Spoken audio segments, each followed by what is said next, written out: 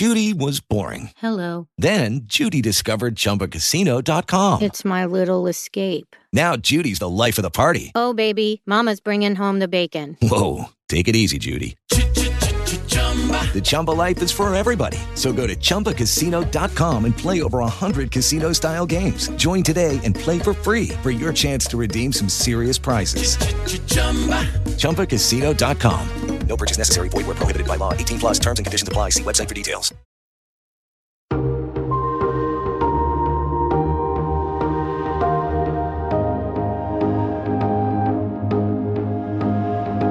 From Variety, celebrating 115 years covering the business of entertainment, this is the Awards Circuit Podcast. I have watched so much Dateline where you see someone who is innocent and they are like running or lying to police. I'm like, why? You're innocent, or touching things. And see, shock and panic does things to people that you just can't describe. It turns you into someone that you would never be. It makes you make choices you would never make.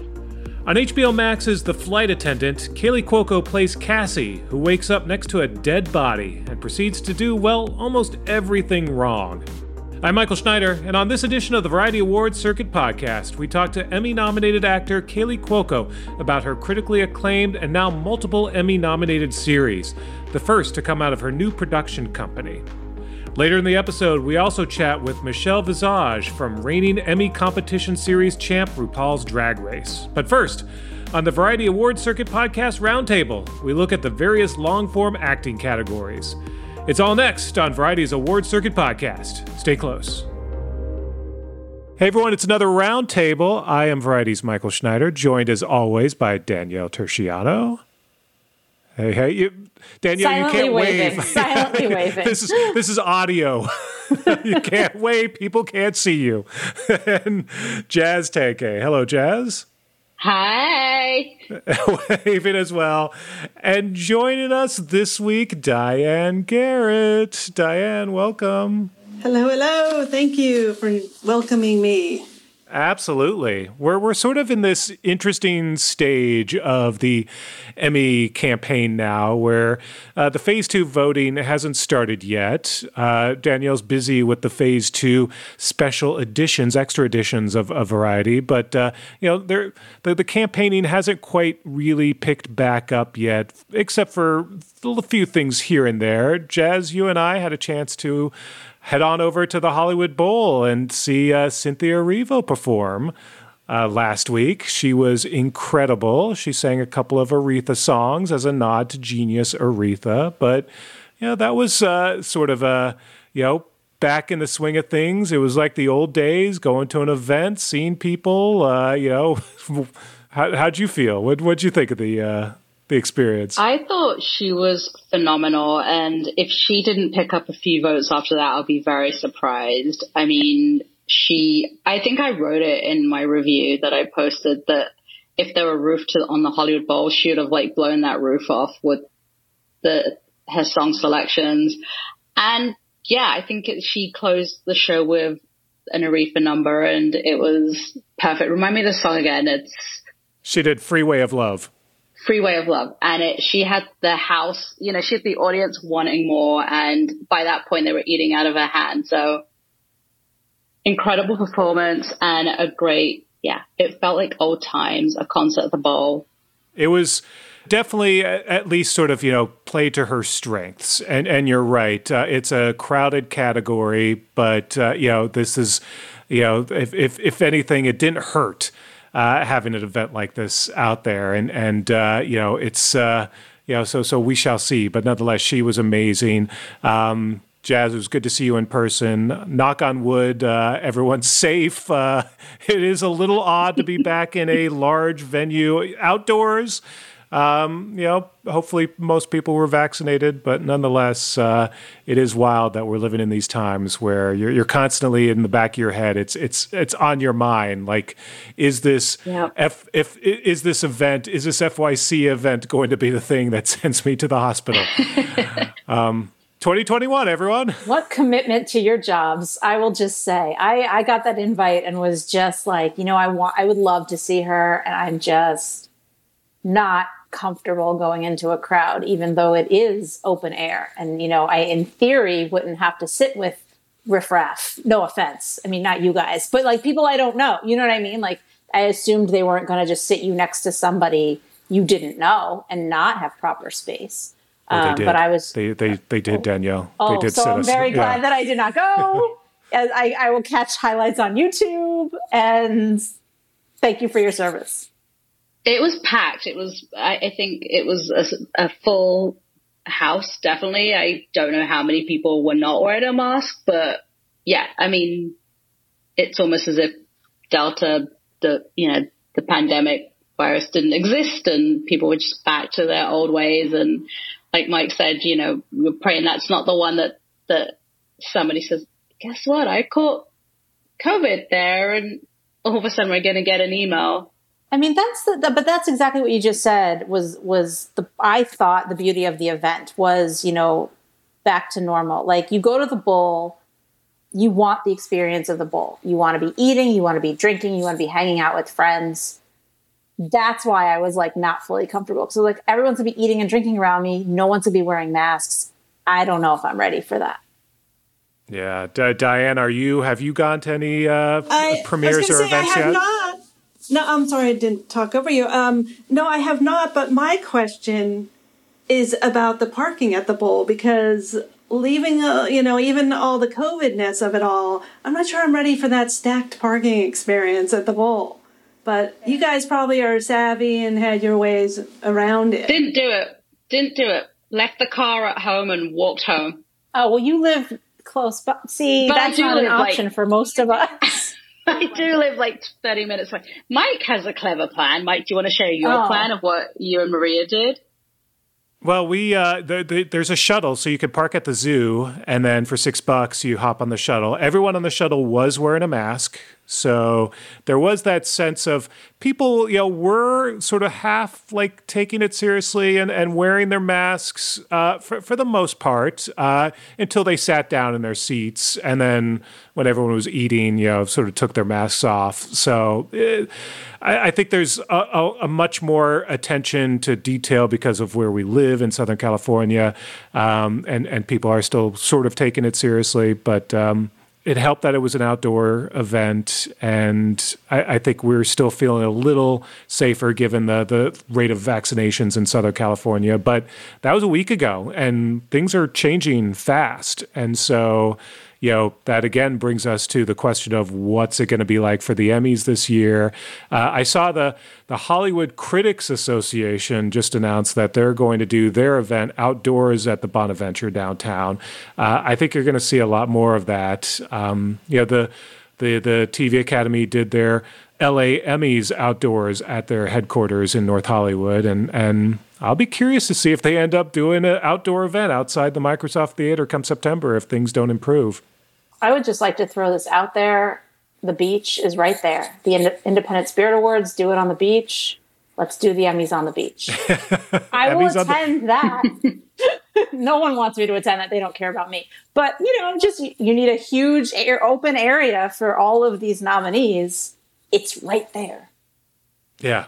And September on the beach is better than February or March on the beach. So I'm with you, Danielle. It's better than September downtown sweating in a black dress on a red carpet, I think. But maybe I'm an outlier. I have been talking to Mike. You mentioned, the issues that we're working on for Phase 2, special Emmy issues, and so I've been talking to a number of nominees, and I've kind of been testing the waters with a lot of them about how do you feel? How do you feel about coming back in person? Some of you have to travel here. And it's been a really interesting mix of responses of people who, they're just excited to be nominated and want to celebrate with their cast and their crew, and people they haven't seen in over a year because they've been in different parts of the world in some instances, working on different projects. And then there are some people who are just saying, I hope we can do it safely. Like if I feel confident we can do it safely, I'll be okay. But I'm not sure I feel confident yet, given how much is changing, as you just mentioned. And there haven't been any, Mike, have there been any other events that have been canceled in the last 2 weeks? Because it is so fluid, as you say. I hadn't noticed any impact on the FYC events, but I'm not as tuned in as you are. Yeah, I mean, there haven't been many FYC events, but I know premieres and other things are still continuing. There's just, they're doing the rapid testing, they're doing the, required vaccination. There's a bunch of different events coming up. I'm still on the fence on whether or not I'm going to attend some of them, but, I do like seeing people in person and sort of catching up with folks. And that's what we've missed over the past year and a half. So I'm kind of on the fence for some of these events. But, nothing major. Now, we are seeing more instances of COVID positive testing on things like The Masked Singer. But production continues. So why let that get in the way? Go ahead, everyone. I mean, they're all wearing masks on The Masked Singer. Yeah, I was just going to say, the contestants are safe. Yeah. Oh, my gosh. I was going to say, I know Nat Geo are looking at having some events outside later on in the month. So we'll see. I mean, yeah, I've not seen anything get cancelled, to your point, Diane. And like Mike was saying, like a lot of the events now are doing rapid testing on site, which I think just adds to your little, takes away from the anxiety. Like, if there's 70 people in a room and we're all vaccinated and we've all been rapid tested, that I think is a sweet spot. Whereas if you've got hundreds, and I think I said it last week, it's like when you hit the 100 mark, the anxiety just shoots through the roof. Yeah, and that's just going to have to be a necessary expense that all these events add on, because I know those rapid tests aren't cheap, but if you want to do an in-person event, then you're going to have to do that for the foreseeable future.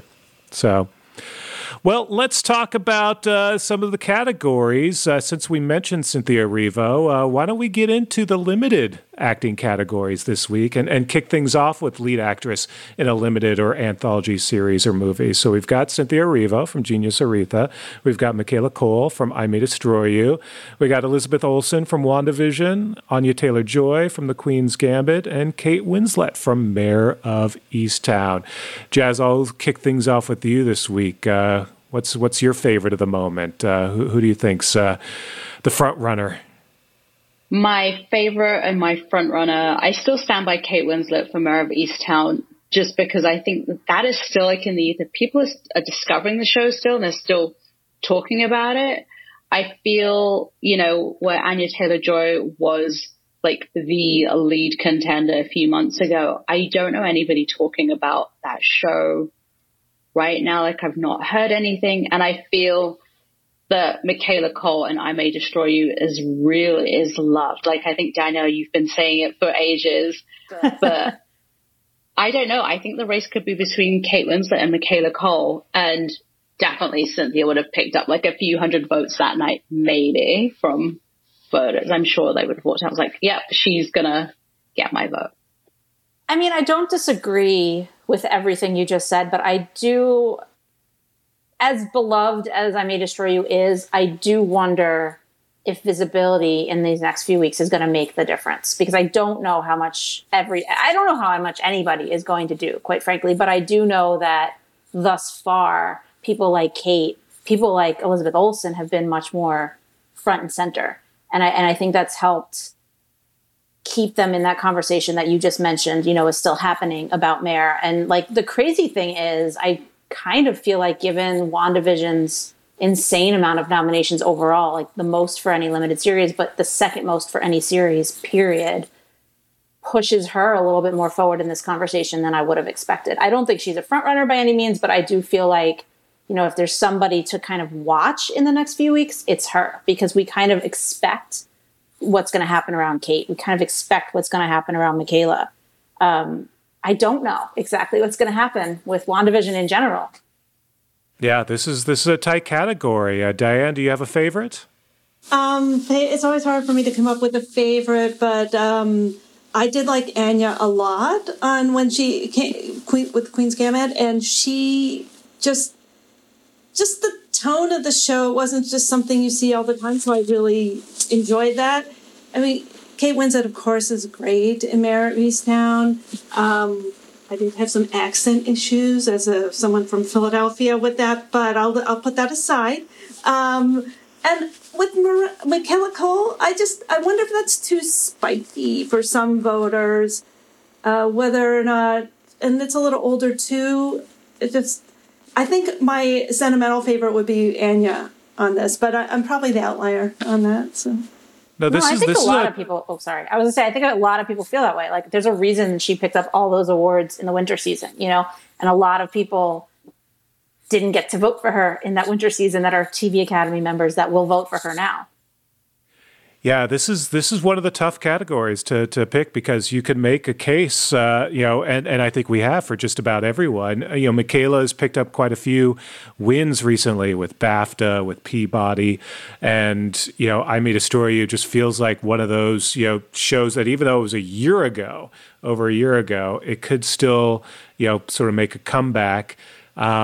Maybe they do vote straight ticket WandaVision. We've talked about that. So Elizabeth could pick up that. Anya Taylor-Joy, like you all mentioned, she was the front runner for the longest time. But again, it does feel like that was a while ago now. And I think people will almost feel like, didn't we already give it to her?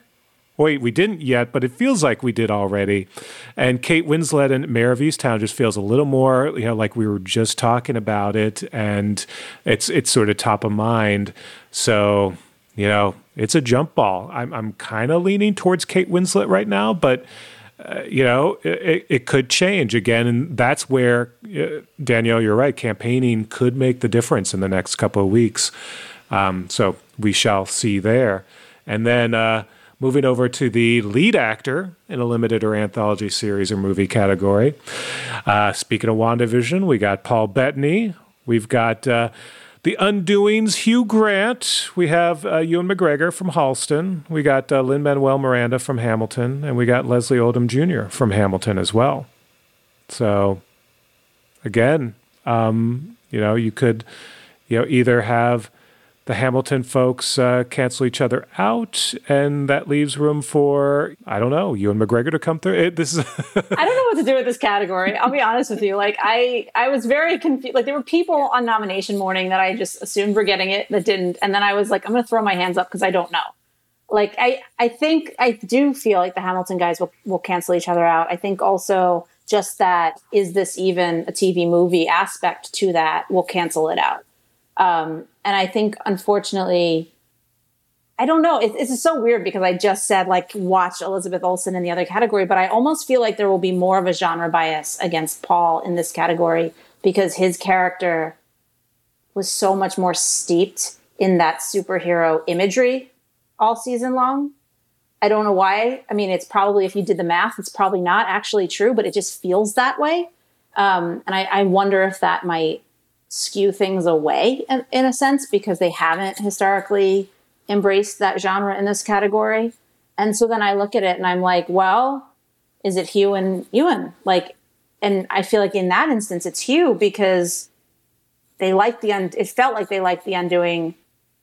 Well, I was going to say it felt like they liked The Undoing more than they liked Halston, but I don't know if that's actually true because Halston did receive a number of below the line nominations. So maybe it's not as unbalanced as I think. I don't know. I just don't know what to do with this category. Yeah, it's another tough one. I'm so with you. I am so with you. I'm like, just before this, I was like, so wait, are you telling me Hamilton's going to go home empty-handed? And like, you gave it 12 nominations. Is it going to win in the crafts? Like, how, like, yes, in the crafts. What about in acting? So I'm with you. I don't know what to do with this category.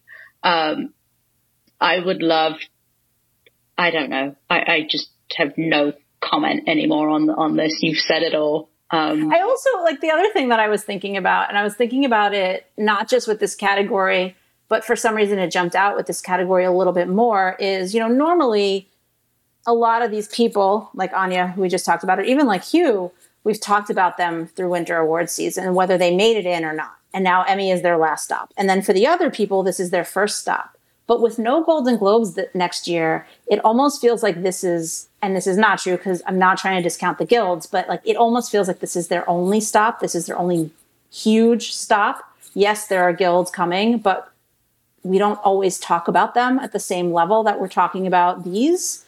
And so I wonder if that is also going to come into play in any respects. If people are going to look at ballots and say, whether whether the HFPA would have doesn't matter, but now we are the only big group. What should we do about that in terms of who they award? Yeah. And I still wonder, like, is there really not going to be a Globes this year? Well, that's fair. That's a whole other subject. I mean, operating under the assumption right now that there's not, I wonder if that will come into play with any votes. Yeah.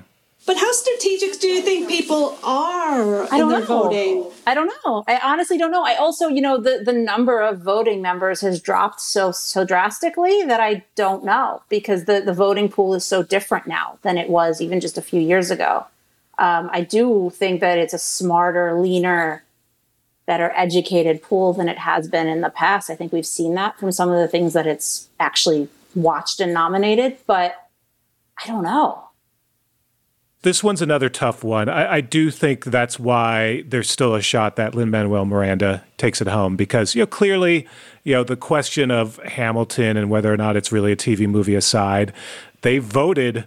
They nominated the hell out of it. So clearly there's a fan base, and, this could be where everyone sort of thinks, okay, I can't give it all to Hamilton, but I got to give something to Hamilton. And Lin-Manuel Miranda is, the force and deserves an Emmy. So, and it's sort of a category where no one's really excited about maybe the other nominees as well.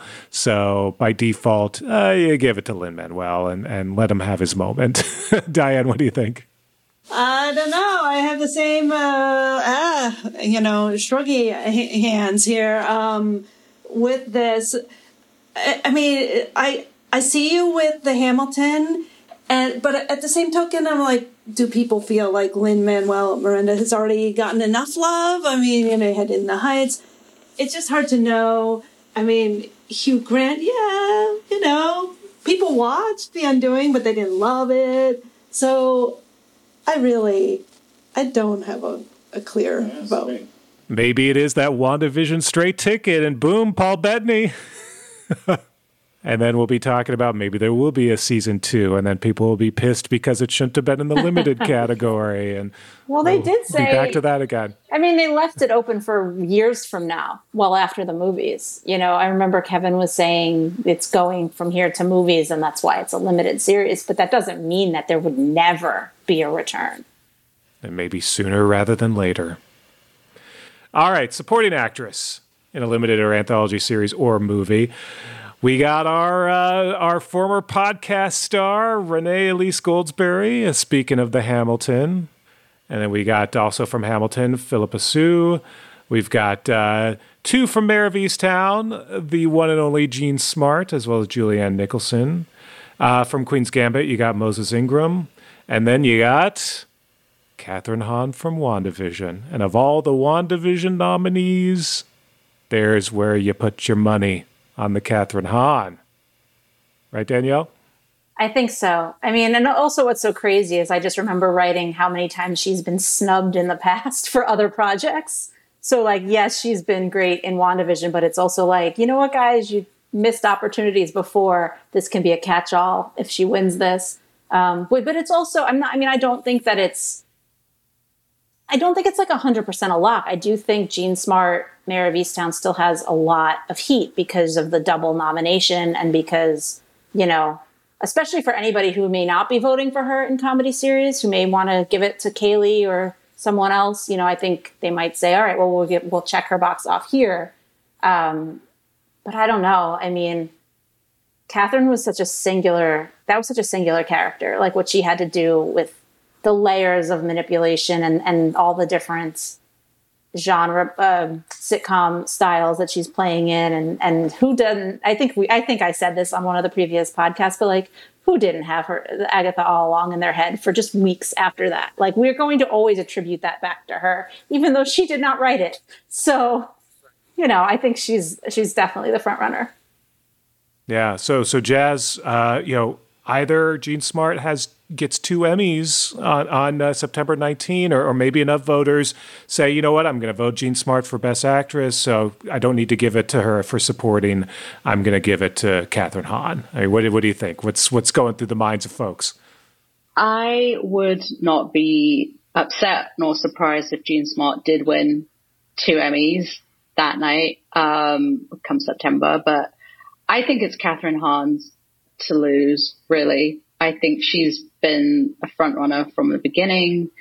And like Danielle said, she became an internet sensation with Agatha all along. She was memed everywhere you go. You're still seeing that online still. And so she's out there. She's in the ether. And I mean, it's time to give her some love. That performance is phenomenal. And yeah, I do think Catherine and I don't know, Jean might take a few of those votes away.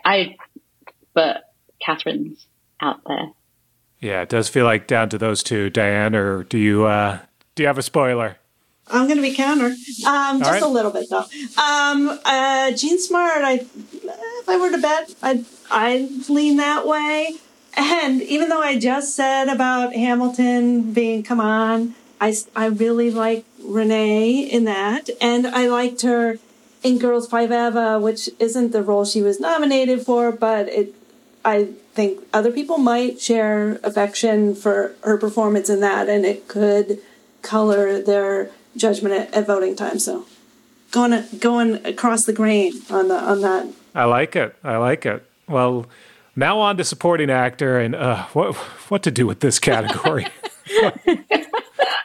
I was like looking at this. I'm like, do we really even need to talk about this category? It's an odd one. I mean, the one thing you could say is like, no one in this category has ever been nominated before, so it's going to be a first timer. Whoever wins this category, so it's a eclectic mix of Thomas Brody Sangster from The Queen's Gambit. You've got Daveed Diggs. Love me some Daveed Diggs from Hamilton.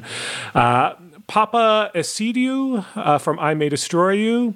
Jonathan Groff, also from Hamilton. Evan Peters from Mayor of Easttown. And Anthony Ramos, also from Hamilton. You got a sense that maybe the Hamilton 3 cancel each other out. Although I will say, I mean, Daveed Diggs has been everywhere over the past couple of years. So there is a chance that people just say, you know what?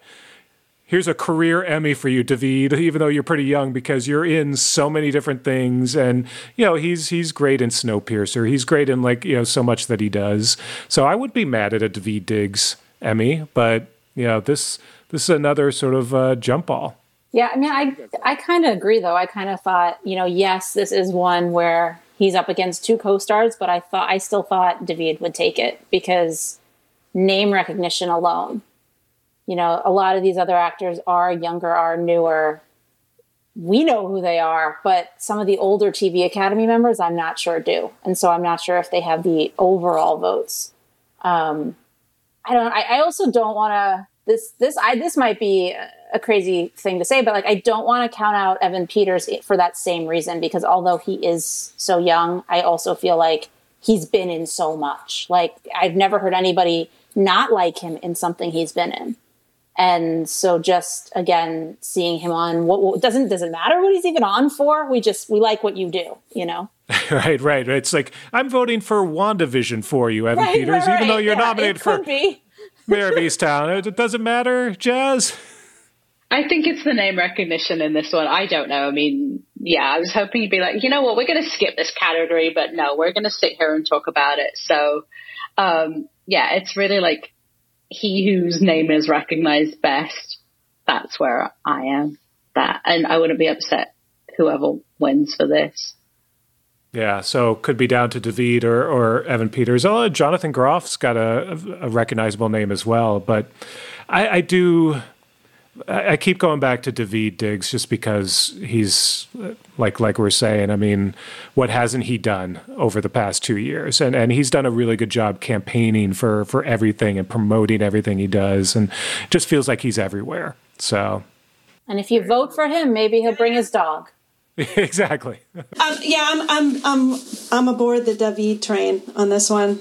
All right. Well, there are a lot of interesting categories this year at the Emmys. That's not one of them. So on that note, we got many more categories to go, many more weeks to go as this Emmy slog continues. So For now, thanks, Diane, for dropping on by. Thanks, guys. Just silent. We all just silent wave on the way out. I know. Jazz and Danielle, we'll see you next week.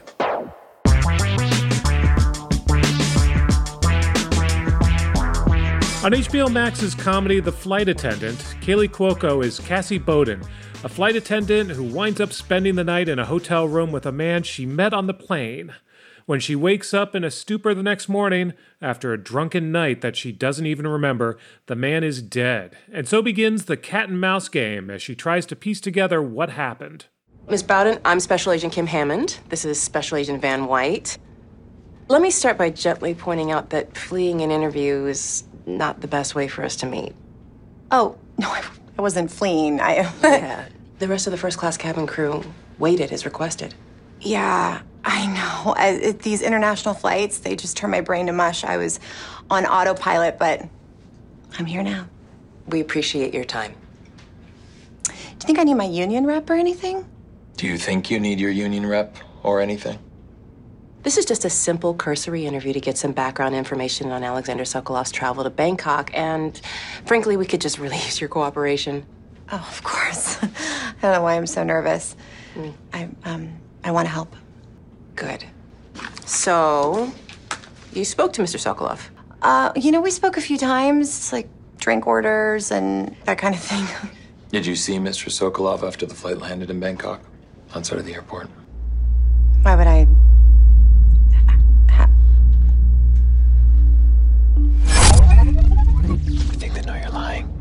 I recently spoke with Cuoco about The Flight Attendant, nominated for Outstanding Comedy at the Emmys, in addition to her nod for Best Comedy Actress and 9 nominations overall. The story of how she found the novel The Flight Attendant before Reese Witherspoon got her hands on it is a triumph in itself, and her first experience as an executive producer was eye-opening for the star. We also talk about what she misses most about The Big Bang Theory, her role as the title character in the animated series Harley Quinn, and her plans to play Doris Day in an upcoming limited series. And also, she gives a few hints about what to expect in Season 2 of The Flight Attendant. But first, I began by asking her how she's holding up during the pandemic. I'm actually in New York. I'm lucky that I'm working right now, so that's very exciting. And just getting back out there and, this is all what it is now. This is what we're doing. Zooms and figure out a new way. So I'm just grateful that we get to keep working. You're not starting season 2 yet, though, right? Is this? No, I'm shooting a movie in New York with Pete Davidson until the end of the month. And then I'll go straight into Flight Attendant. Oh, cool. Well, Flight Attendants. I still love this tale of how it all came together. And in a world where, passion projects take forever to actually pull off, this is pretty astounding how sort of swift you're able to make this happen, and astounding that it was your first production company project. I mean, there's just all sorts of amazing things. You must look at this and say, this shouldn't have worked. This shouldn't have happened. And it did. For sure. As you know, yes, stuff takes forever. The development process, a passion project. It's really tough out there to get stuff off the ground. But I think it's been 4 years since I actually physically found the book. And actually, I found the book before my company even existed. It was just totally me by myself. And then when I got the rights, I'm like, okay, this is what's going to launch my production company. And that was our first thing. But it was, I guess, it felt like forever, but comparatively, you hear things where you're like, that script sat on my desk for 10 years. These things take so long. Yeah. So I guess comparatively, we actually were pretty swift about it. And then obviously we would have even been done sooner, but pandemic. So it's been a wild ride. Well, and I love that because it started with you just seeing a log line, right? I mean, you just saw a log line for this book, and there was something that you were like, there's something here. Yes, I was actually just looking at Amazon on my phone and looking at upcoming releases very innocently, not even really caring. And I saw The Flight Attendant, and I read exactly a two-sentence log line, and I saw the cover, and I was like, I got this, and it sounds so cheesy, but I really did. I got this really weird feeling and this chill. It was like this whole experience like flashed before my eyes. And I immediately called my attorney and I was like, did Reese Witherspoon get the rights to the flight attendant? He's like, what are you talking about? I'm like, can you just look? I know it's a weird question. Just look. So he's like, no. I said, okay, great. That's the book. That's the one I want. And my team, who I've been with since I was 14 years old, by the way, my entire team, they know me so well. And they're like, what did she, okay. Cause they know that once I say something, there's really no turning back. Yeah. So they all read it and they loved it. And I went to Warner, I walked in to see Peter Roth. I'm like, I think this is the next show. He goes, are you going to play Cassie? I'm like, yeah. And he goes, okay, I'll read it this weekend. And by Monday he had set me up with Berlanti and Steve Yockey, and it was wild. And then I had pitched it. The reason also why I think things went really quickly is I had pitched it. My first pitch was to Sarah Aubrey, who was at TNT at the time. And this was like my first outing to be like, I got this book and what do you think? And we're going to do this. And she's like, I love it. Can you give me a minute? And I didn't know what that meant. And then like 6 seconds later, I read that she's now running this new streamer called HBO Max and that she wants to bring Flight Attendant with her. So that's kind of how that went down. And I was like, okay, that was easy. And they're like, yeah, it doesn't normally work like that. Yeah, no, there's some great serendipity there. But I love, by the way, the Reese Witherspoon part of it. Have you talked to her at all recently? Has she said like, damn, I wish I had gotten that project? No, she has enough. She does have a lot. No, can you believe I've actually never met her? No, I really idolized her from afar and she's so smart. I mean, I feel like she was like the first not recently in these years to like start her, Big Little Lies and do these books. I'm like, that's what I want to do. So I was making a joke because she jumps on everything so quickly. I thought for sure she would have gotten this one, but yeah. I would love to meet her one day. Well, by the way, you saw recently, they're talking about her company, Hello Sunshine, is worth like maybe like $1 billion or something. So there's some goals for Yes Norman. I was just like, I could not, I can believe it. All the stuff they've done, I'm not totally surprised, but that is truly incredible. Yeah. Yeah. So there you go. You're $1 billion company, baby. Here we come. You're off to a good start. So the reaction to the flight attendant must have been also beyond your wildest expectations. What were some of your favorite sort of responses and reactions when you started to see people, consume this and then really devour this series? I was obviously very nervous for what people were going to say. One, because I've been playing the same thing for so long. And then now this was totally my idea. And I found the book and I knew I was going to live or die with this project. And I'm like, oh my God, I kind of hope we'd be in the middle of the pack. I hope they'd say it was fine. She was fine. And I could just get by. And then I told my team, I was like, we're not going to read anything. Like, we're not going to read anything when it comes out. And then I'll never forget the morning it aired, or the night it first aired in the morning. And I think it was Variety. It was Variety. I think it was. We'll take credit. We'll take credit. Yeah. I think it was the first one I read. I really do. And it was so gleaming. And my publicist sent it to me and she goes, you just have to read this. I'm like, no, I really don't. She goes, you have to read this. And I read it and I'm like, oh my God. It was one of those moments where it's like, they like us. They really like us. It was literally that. And I said, oh my God, okay, this is a good start. We're starting really high.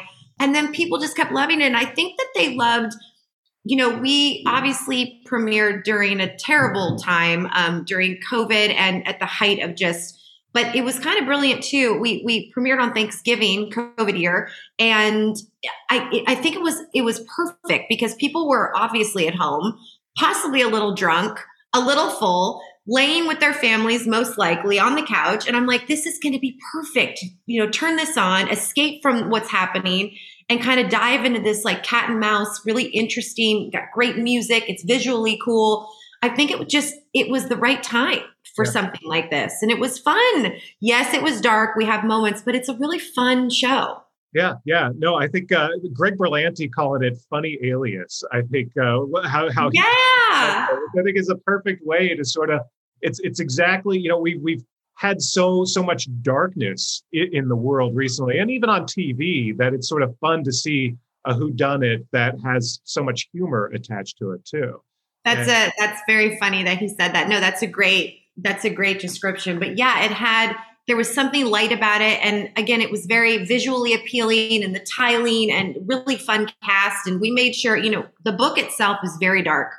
There was not a moment or a line of comedy in the book. And obviously I loved the book, but I loved Cassie. And I thought, okay, we have to find a way to make audiences think this is a total blast with some darkness, with some heightened comedy.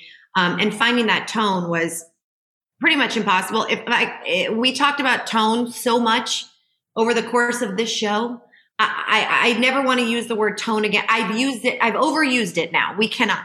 But it was we kept getting those questions of like, what is the tone? I'm like, I don't know. It's kind of everything. It kind of goes up and down. We recreated a tone. I don't know. Well, I think that's what was sort of appealing about the show too, is just when it gets maybe a little too dark or a little too like on the edge of your seat, then there's a moment of either levity or you can relate to Cassie being the mess that she is. There are those moments where you're like, oh, Cat, why are you doing this? What do you do? Where are you going? Stop. I remember when originally, in the book, obviously, but when we were writing it and we were seeing how she cleans up, how she's cleaning up, and touching everything around the murder scene. And the only reason I was totally on board with this is because I have watched so much Dateline where you see someone who is innocent and they are like running or lying to police. I'm like, why? You're innocent, or touching things. And see, shock and panic does things to people that you just can't describe. It turns you into someone that you would never be. It makes you make choices you would never make. And so that shock, she just kept, just bad move after bad move. You're just like, oh my God. Yeah. And then, how she interacts with the authorities, and it's, and you've been in that situation before where you're talking to someone and suddenly it's like, I'm sounding guilty. I'm saying, yeah, I'm not, but why do I feel suddenly guilty? Like the next thing. It's like Zasha's character when she's like, just stop talking. Cassie, just stop talking. Like that's the theme of the whole show. Stop talking. Stop talking. She's constantly getting herself in a disastrous mess. And meanwhile, you have Rosie Perez's character on the side who actually is like digging herself into something. And there are all these elements. And so there's so much more now that you've sort of opened this world up. Now, originally, you were thinking just this was going to be a limited series, right? It ideally was a limited series. We did the book and then that was it. And that was pretty much the plan. And then they were like, we want to do another season. I thought, well, people want to see these characters for a little bit longer and now we're totally doing what we want. We don't have the book as our roadmap anymore. But people obviously fell in love with these people. And yes, Rosie, she was so good. And I think that's why Rosie was so excited, because I'm like, no, you're going to have fun with this. Like you get to do some like gnarly shit. And she's like, really? I'm like, yes. And I think she was very excited to play something like that. And then for her to get nominated, I was just like, oh my God, this was so amazing.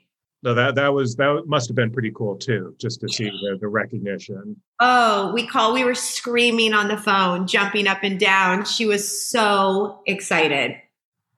So you guys are about ready to start shooting. Yes. So I'm sure like you sort of have a pretty good idea of where things are going. How excited are you to sort of get back and sort of explore now new arenas, where Cassie's going, where all these characters are going in season? I can't wait. I know. I can't wait. We start end of September. And the scripts are so good. She definitely, she's going to be trying to live a sober life while still trying to be who she was. And I think that's what she's going to struggle with the most is, am I the same person I was before? Or are people going to like me? Am I still fun? And then still trying to have her job. And she's also a CIA asset, which is a very small job. And this is not some sort of agent. She is a teeny tiny asset. But she seems to get confused as to what is needed from her and gets herself stuck in a situation that she should not be in. All right. That's a good teaser. So, yeah. So no vodka at the beginning of the season, but I'm sure that it's the call of the vodka may be too hard to. It will definitely rear its ugly face. That's for sure. One of my favorite things is for the mailer that HBO Max sent out. Of course, the part of the story is her struggling with her demons, including her alcoholism. So HBO Max, of course, helpfully sent us all bottles of vodka. I know. Which, by the way, I welcome. I never turned down free booze, but wasn't that cute with the little mini airline bottles? I loved that. But I do love the whole like, hey, she's struggling, she's working through some things, so let's celebrate. Here's some vodka. Yeah, that's what Cassie would do. Yeah, absolutely. So how do you sort of what is your relationship with Cassie? What's, are you protective of this character? What's sort of your sort of emotional attachment or sort of relationship with this character? As far as her, I am protective of her. I love her. I feel like she's such a big part of me. I don't have those sort of deep-seated issues that she has, but she's a very reactive person. The world kind of spins around her, and I actually feel like I am like that too. I'm like that as a person. I'm like that as an actor. I go in and I want things to happen to me and I want to react in the moment. I'm not a big preparer. I really like to feel as I go. It's just my process and it's how I've always been. I think I'm used to, because I've done so much sitcom, things moving very quickly and changes very quickly, and being able to adapt to whatever's going on is a gift that I've been able to have for a long time. But I think it's from all of that. But that's why I loved her from the beginning. When I read the book, it's like, obviously she does terrible things and makes horrible choices, but she's also so endearing. You fucking love her. You want her to be okay. You forgive her. It's like her friends, everyone forgives her. And I think that's what's going to be interesting about season 2, taking the alcohol away somewhat, and her being like, there's no excuse for her anymore. She loved to hide behind the alcohol. Also, thinking about that and how that was looking, I want to be very careful. She's a functioning alcoholic. So this is someone who is her normal self when she's slowly basically medicating herself all day long. And it's only when all that is taken away is when she starts to fall, because you have to be careful. You can't play someone who's like drunk all day long. Like, you can't play that. So I figured, well, I think she's normal until it's truly gone. That's her main line. But she's been an actor's dream, because I feel like I played like 10 characters in one. She got to be funny and very upset, tears one scene, and laughing the other, and being sarcastic. And I got to do all the things. And I truly don't think anyone would have hired me for this. So I had to do it myself. Yeah, no, that it's great being your own executive producer. I'm like, I'm doing it. What has that experience been like for you to be an EP as well, to sort of, be in that world? You digging it? Obviously, you've got a new overall deal with Warner Brothers.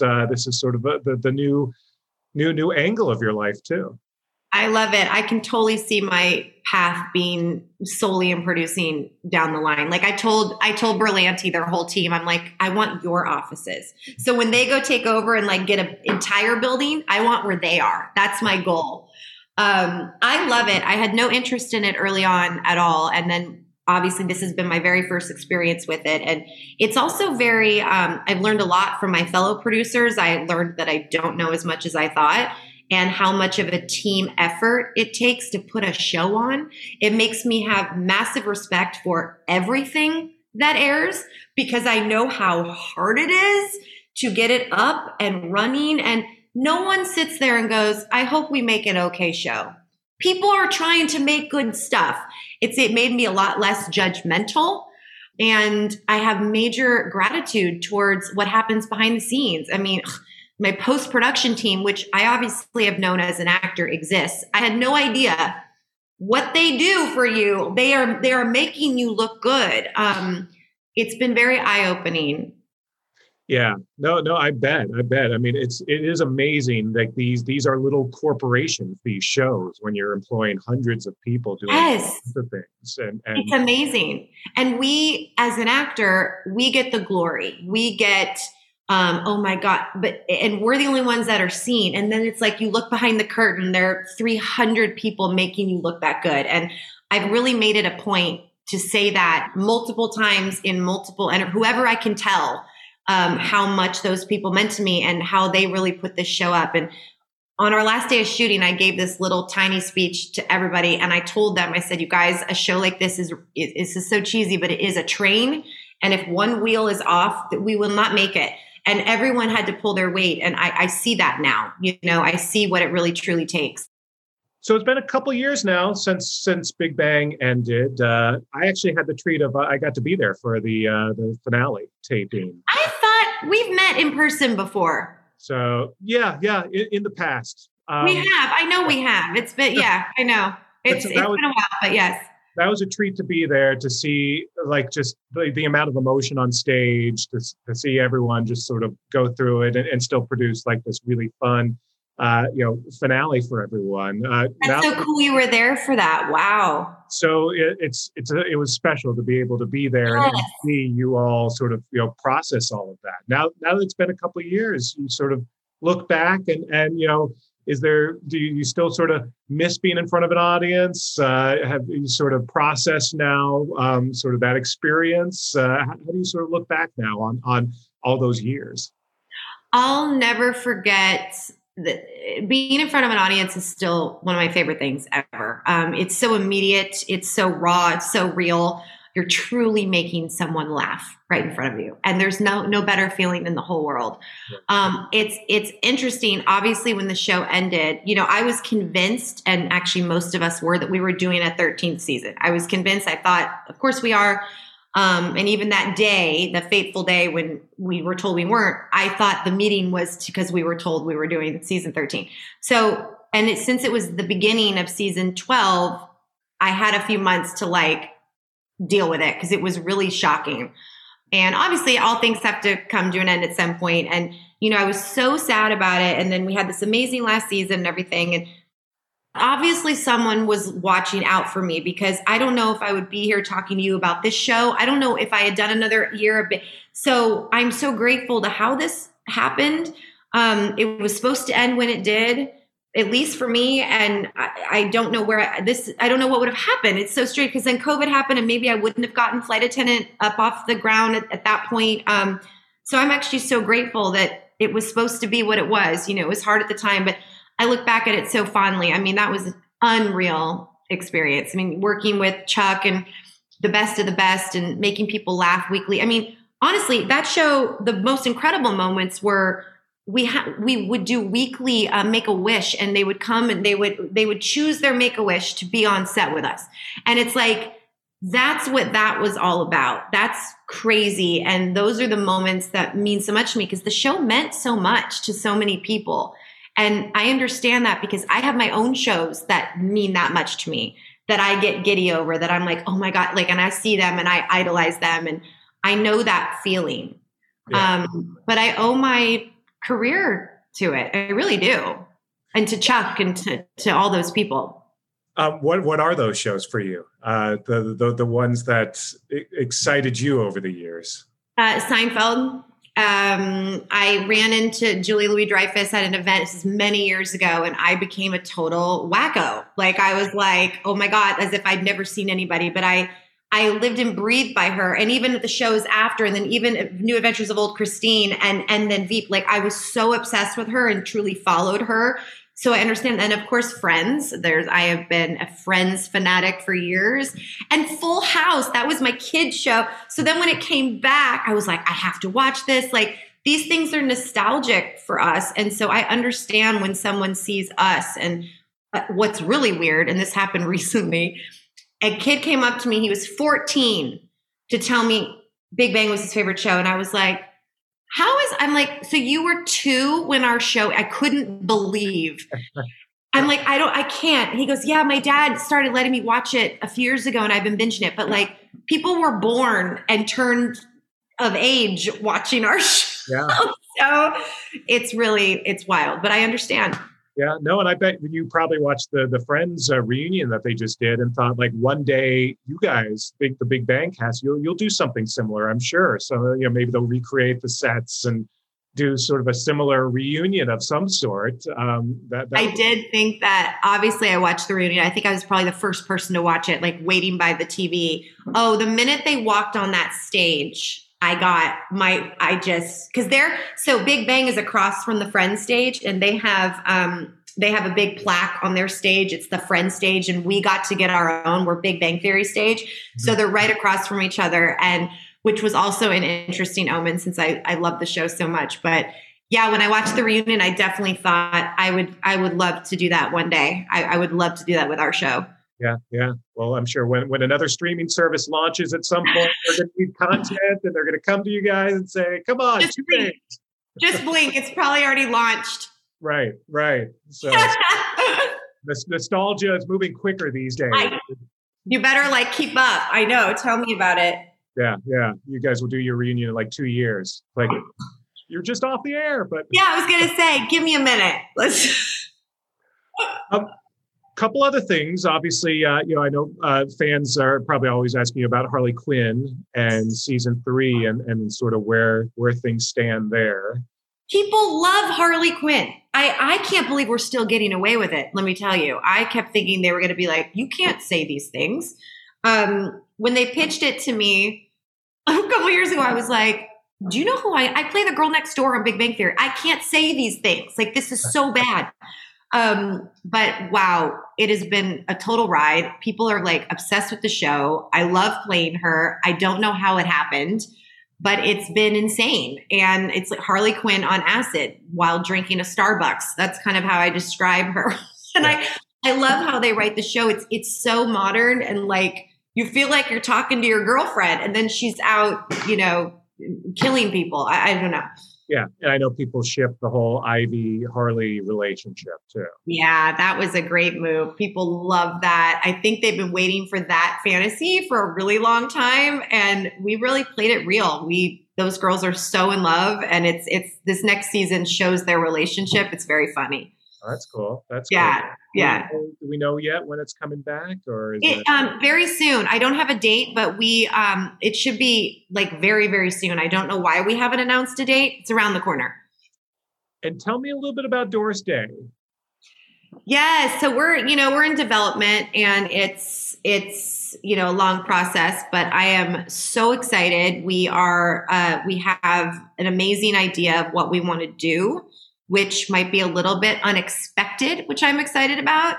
But I've always wanted to play her. I've idolized her for so long. And again, back to Peter Roth. He's obviously a big mentor in my life. He called me and he said, hey, do you want to play Doris Day? And I was like, yeah.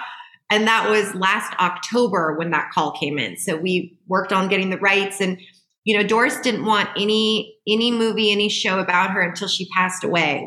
It was a rule of hers. And so once that happened, the Doris Day estate felt like it should be with Warner Brothers. That was Doris's home for so long.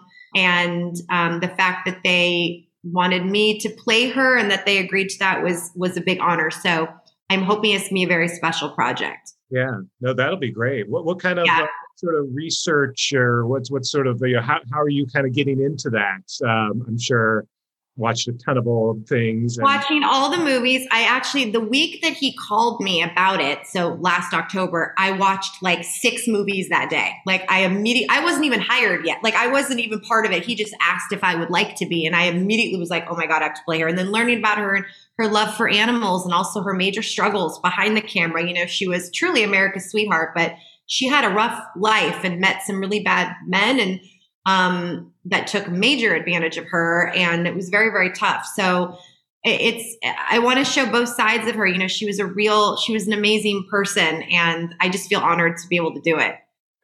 So I love that Peter Roth continues to be a mentor. I mean, no one loves television and knows more about TV than Peter Roth.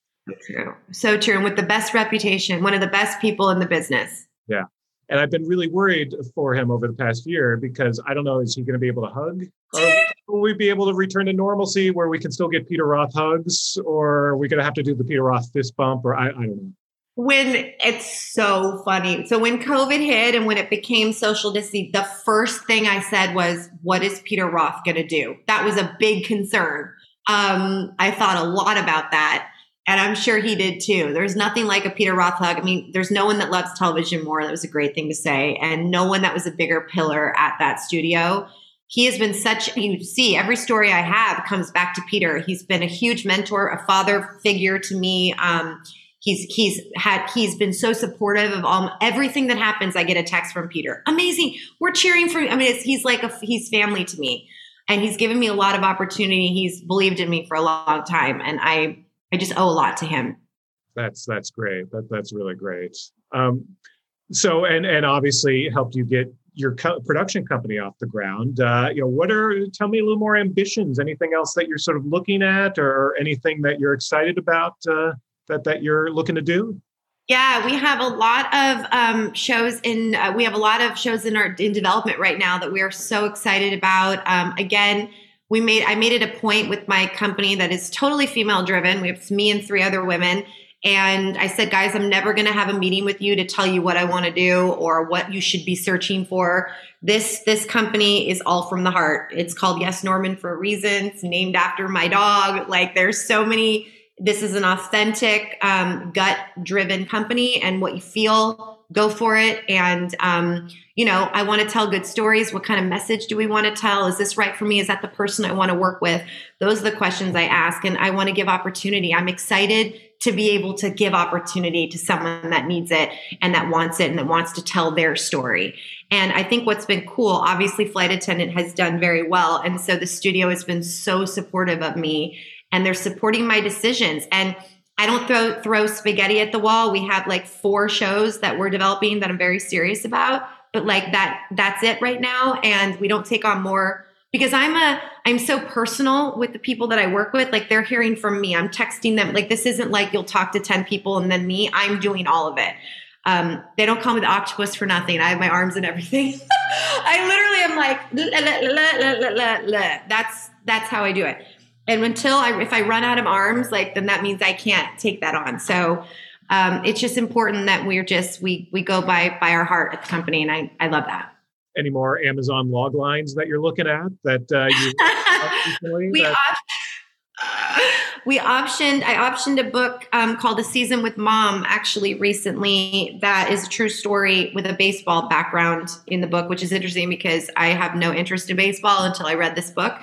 And so that's the last one that we just optioned, and I'm really excited about it. And I don't know what's going to happen, but all these things take so long. It's like, I don't know how things even get made. I'm like, how, why? Because I just want to go shoot, right? But yeah. I'm excited for what's to come. Again, just sending messages that I feel good about. That's Kaley Cuoco, star and executive producer of The Flight Attendant, now streaming on HBO Max. And after the break, Michelle Visage of VH1's Emmy-winning competition series RuPaul's Drag Race. From Los Angeles, this is Variety's Award Circuit Podcast.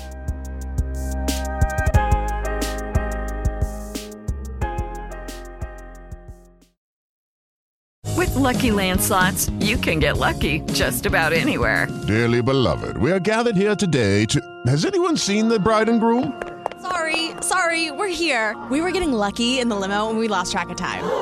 No, Lucky Land Casino, with cash prizes that add up quicker than a guest registry. In that case, I pronounce you lucky. Play for free at LuckyLandSlots.com. Daily bonuses are waiting. No purchase necessary. Void where prohibited by law. 18+. Terms and conditions apply. See website for details. And we're back. It's the Award Circuit Podcast. I'm Michael Schneider. Pop music fans remember Michelle Visage from the late 1980s and early 1990s as one-third of the group Seduction, whose hits included Two to Make It Right and Could This Be Love. She also can be heard on the hit song by TKA, Crash, among others. Later, she teamed up with RuPaul to host morning radio on New York's WKTU and also star with him on his VH1 talk show. That collaboration with RuPaul eventually led to a gig as a judge on RuPaul's Drag Race and its later spin-off series. Variety's Jazz Tanke caught up with Visage to discuss how Drag Race keeps things fresh, plus her acting plans and solo album. They also talk about her documentary Explant and sharing her story about her breast implant removal. Jazz began by asking when that album is coming.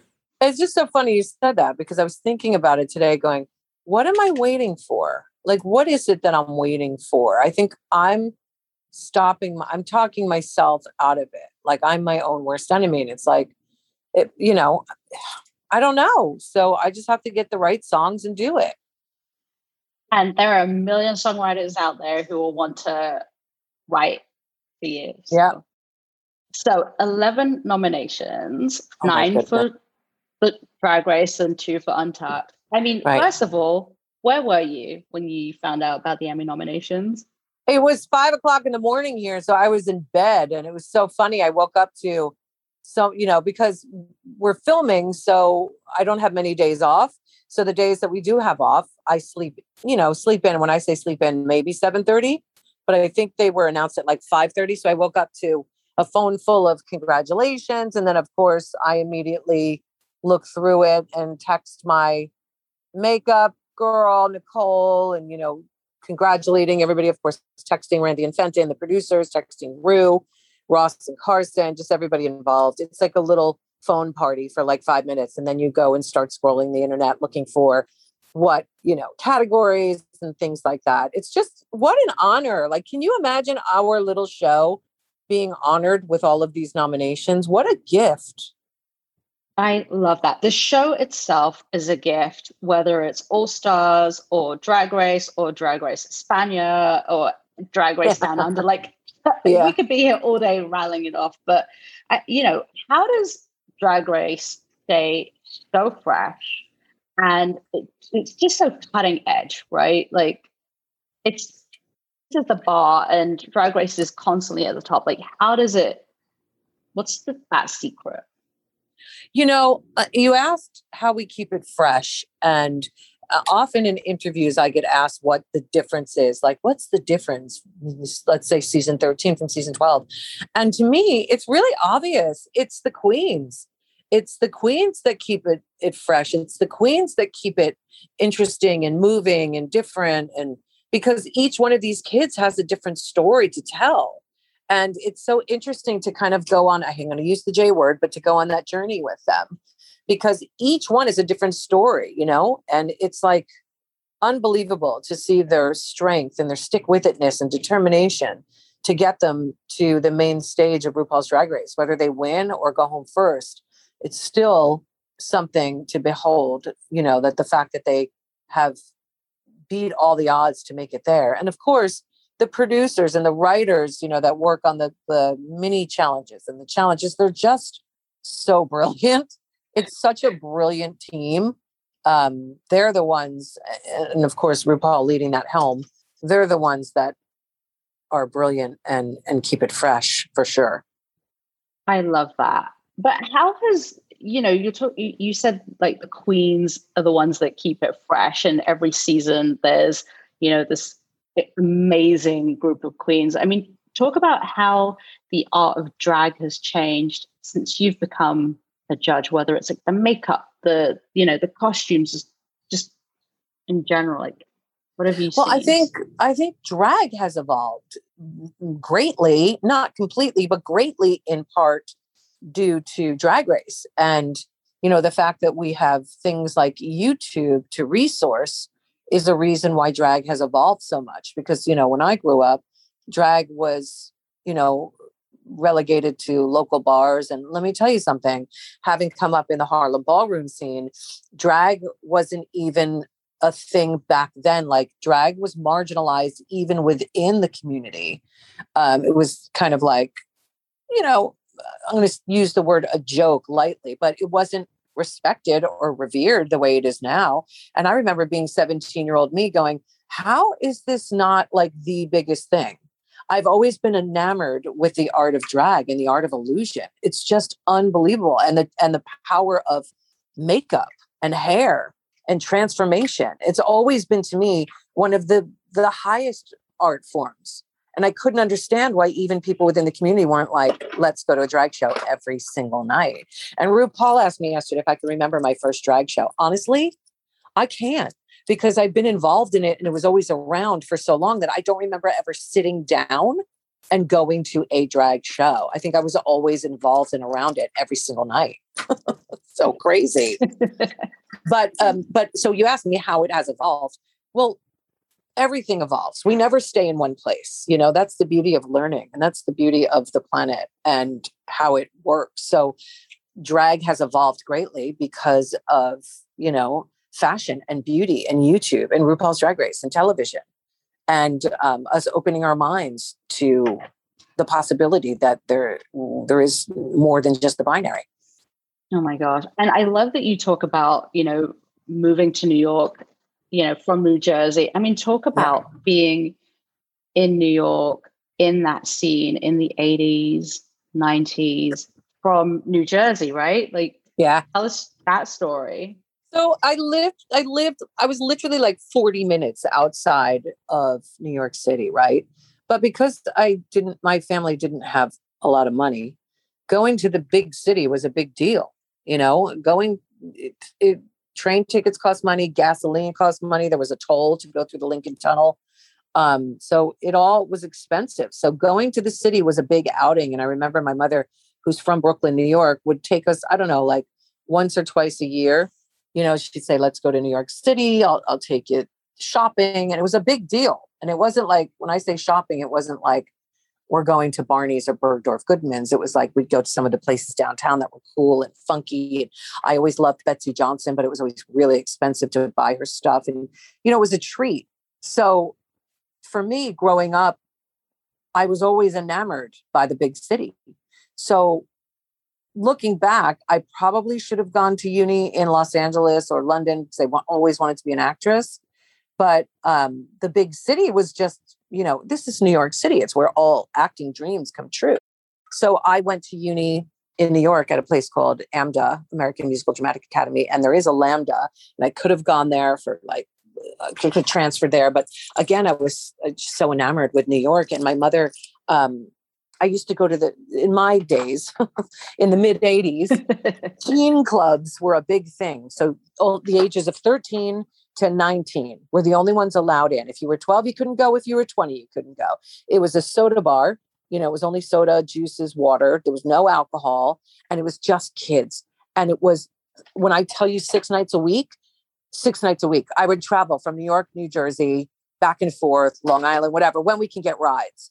Then when I started driving at 17, we drove ourselves. But then I moved to New York City and we didn't have teen clubs. And of course, the legal age in the UK is 18. It's 21 in the clubs in New York. So I couldn't go to any clubs and I felt like a part of me was lost. So I would go home on the weekends. I would take a train back to New Jersey on the weekends. And my mother literally said to me after like 2 months of when I moved to New York, she said, "You're not coming home anymore.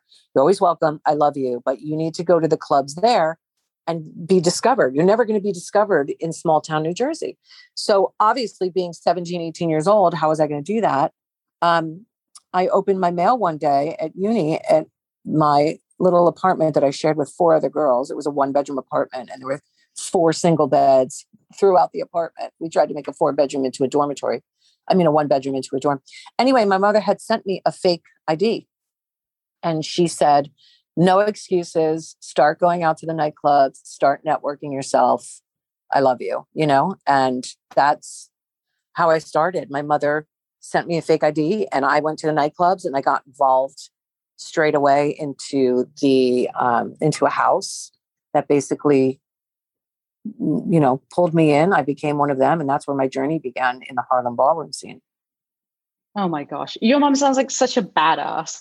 She was really cool. And she knew, she's not with us anymore, but she was my biggest fan. And she knew from the start that nothing was going to be handed to me. They had no power to make phone calls and help. So they knew nothing about showbiz and they knew that that's all I ever wanted to do. And, she did what she could do. Oh my gosh. I love that. And you mentioned acting. I guess it was last week's episode, during Coven Girls, when you get up and you show Kaley how it's done. Do you still have that, I want to act bug, or? That acting bug is something that lives inside of me. And this year, after the pandemic and everything, was the first time that I consciously said out loud to my husband, I said, I want to spend the next year focusing on breaking into scripted, because I don't think people look at me as an actor. I think they say, "Oh, we know she's a singer." I just did a show on the West End before lockdown happened for 6 months. And it's like people that come had no idea that I act. So I am looking forward to auditioning and starting to open some casting people's eyes and let them know that not only am I available, but I'm eager and excited to show people what I can do. and blow them away. Listen, I'm not claiming to be Meryl Streep, but I absolutely want the opportunities to start getting my feet wet.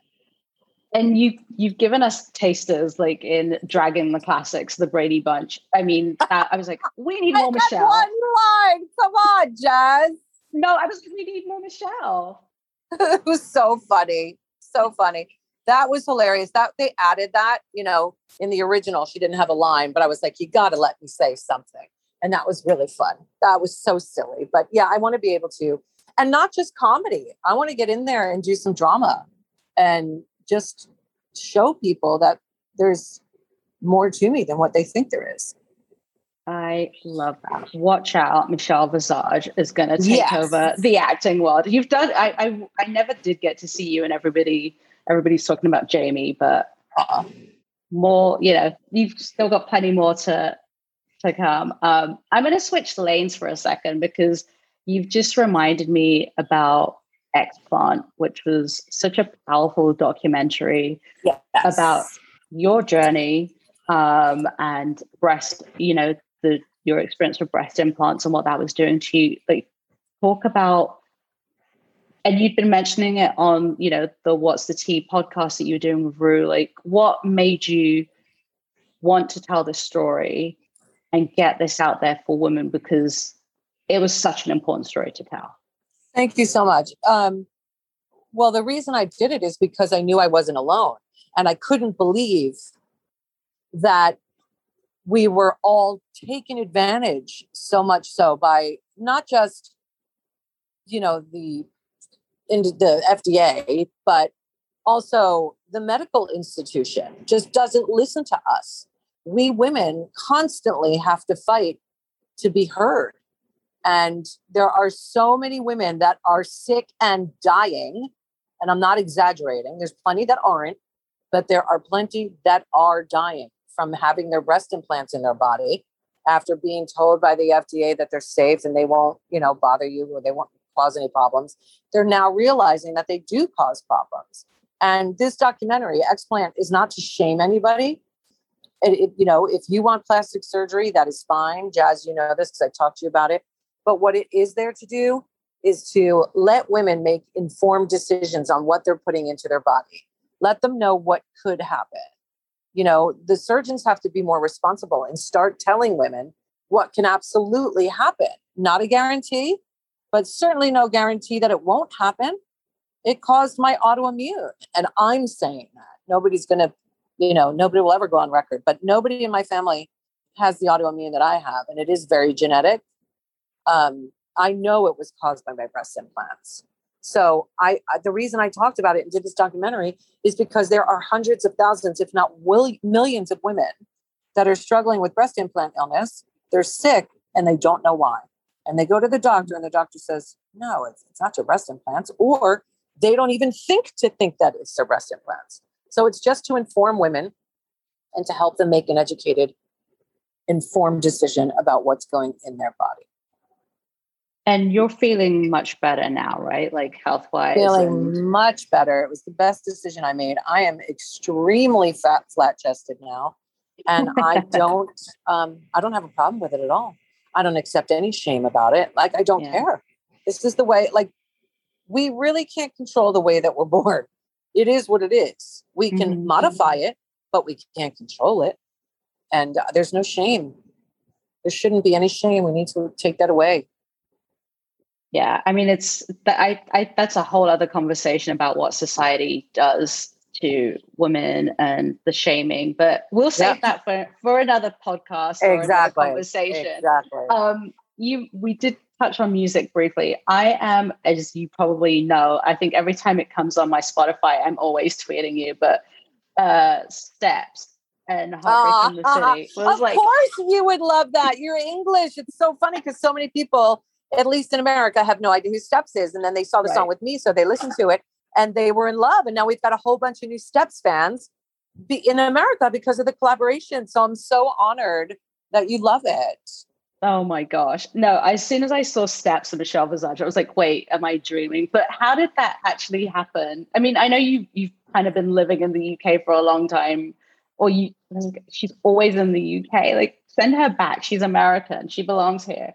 So I go back and forth. I have a place over there and a place over here. My heart is very much over there. Sorry, Jazz. I love it so much. I'll probably end up there after my kids graduate uni full time. But I'll always have a place here and I'll always have a place there. And Faye from Steps, Faye Tozer, and I had the same professional dance partner when we did Strictly.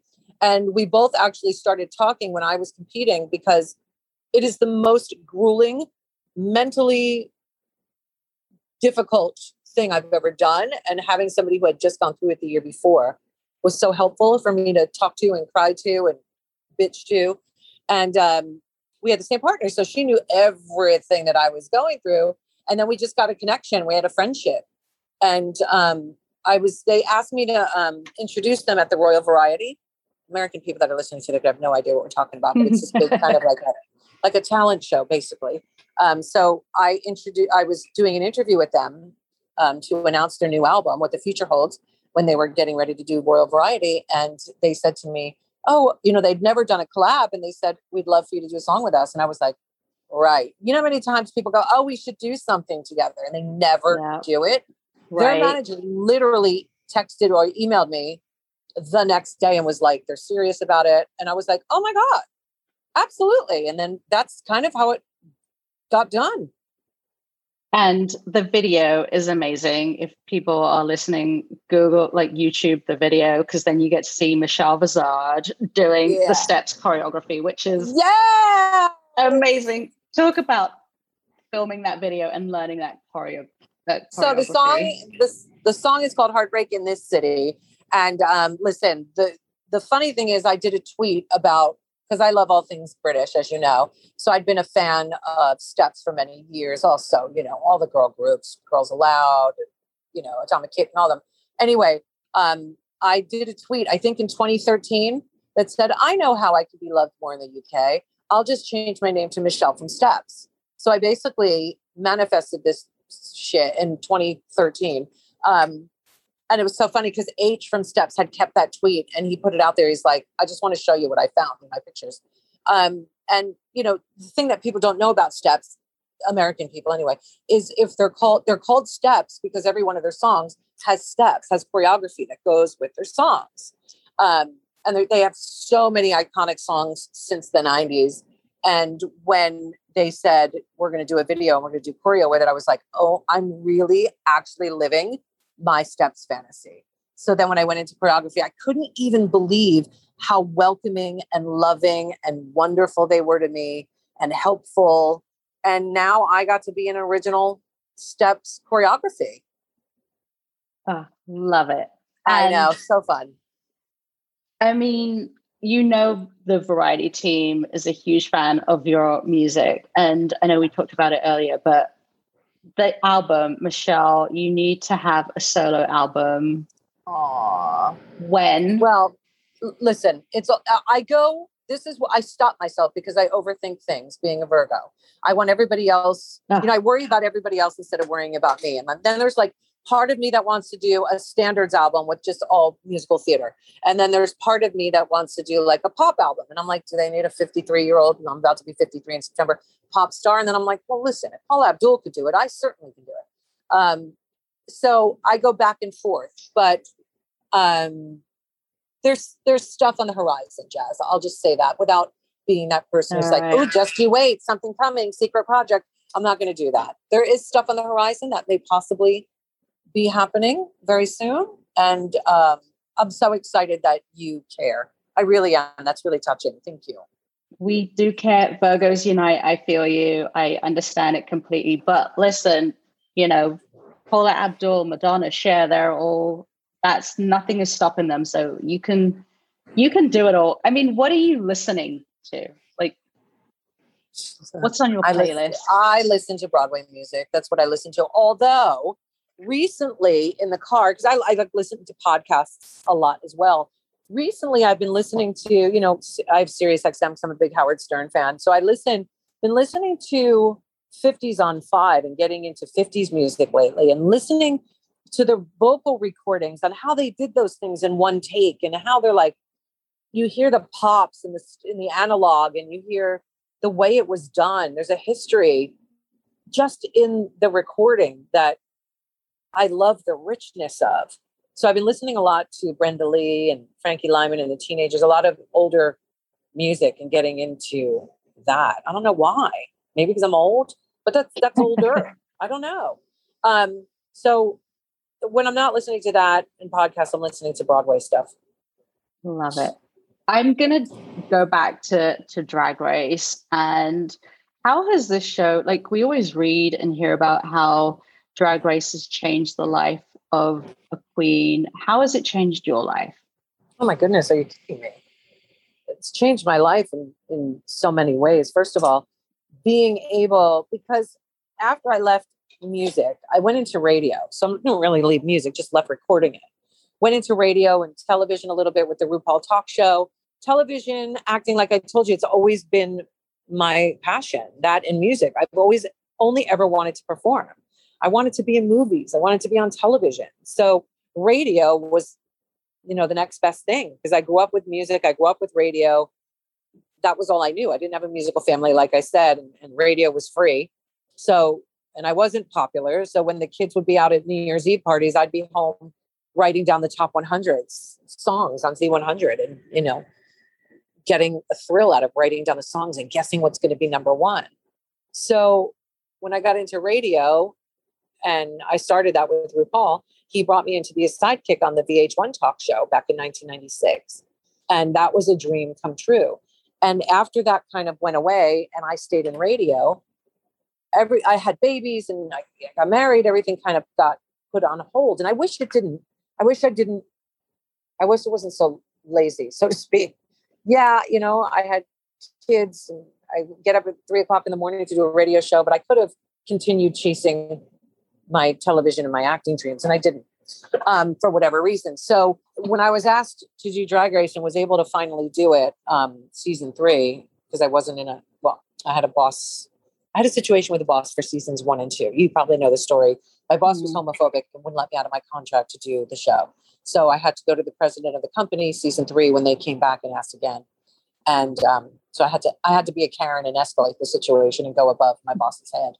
But in my case, it worked. And the boss ended up getting fired and he was homophobic. So anyway, I sat down and I realized this is my dream. So how it's changed my life is not only am I able to do what I love to do, be around drag and be on television. It's 2 of my favorite things. And I mean, what's better than working with your best friend? That's something people dream of, Jazz. Like people dream of not only loving what they do and getting paid for it, but being able to work with their best friend and people that they love and respect is a gift.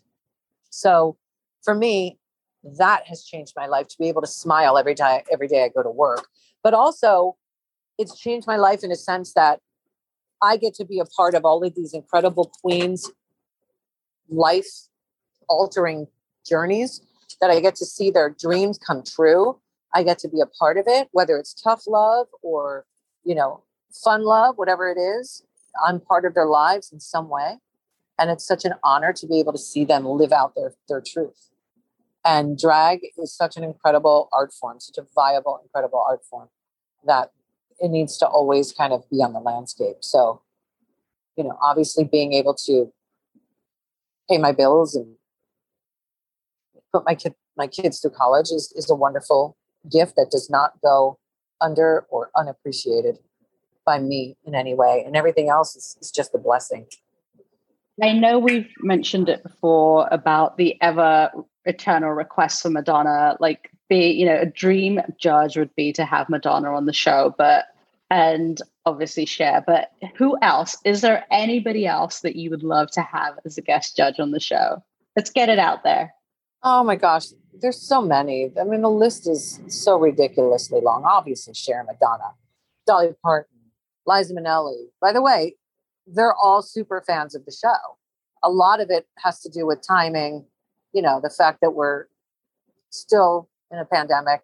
There's so much that goes on, but the greats and then some. We have a lot of, newer, younger talent as well that we love to have on. So I think the beauty about guest judging on RuPaul's Drag Race is that everybody who does it in any country is because they're super fans of the show. I don't know any other show like that they can have guest judges on that are super fans of the show. And that's the reason they want to do it. That's Michelle Visage, star and judge of VH1's RuPaul's Drag Race.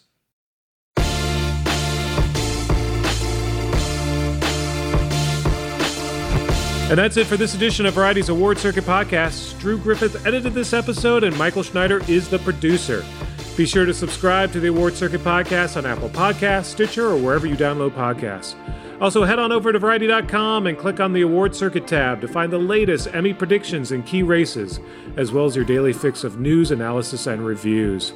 For Danielle Terciano and Jazz Tankay, I'm Michael Schneider, and we'll see you on the circuit.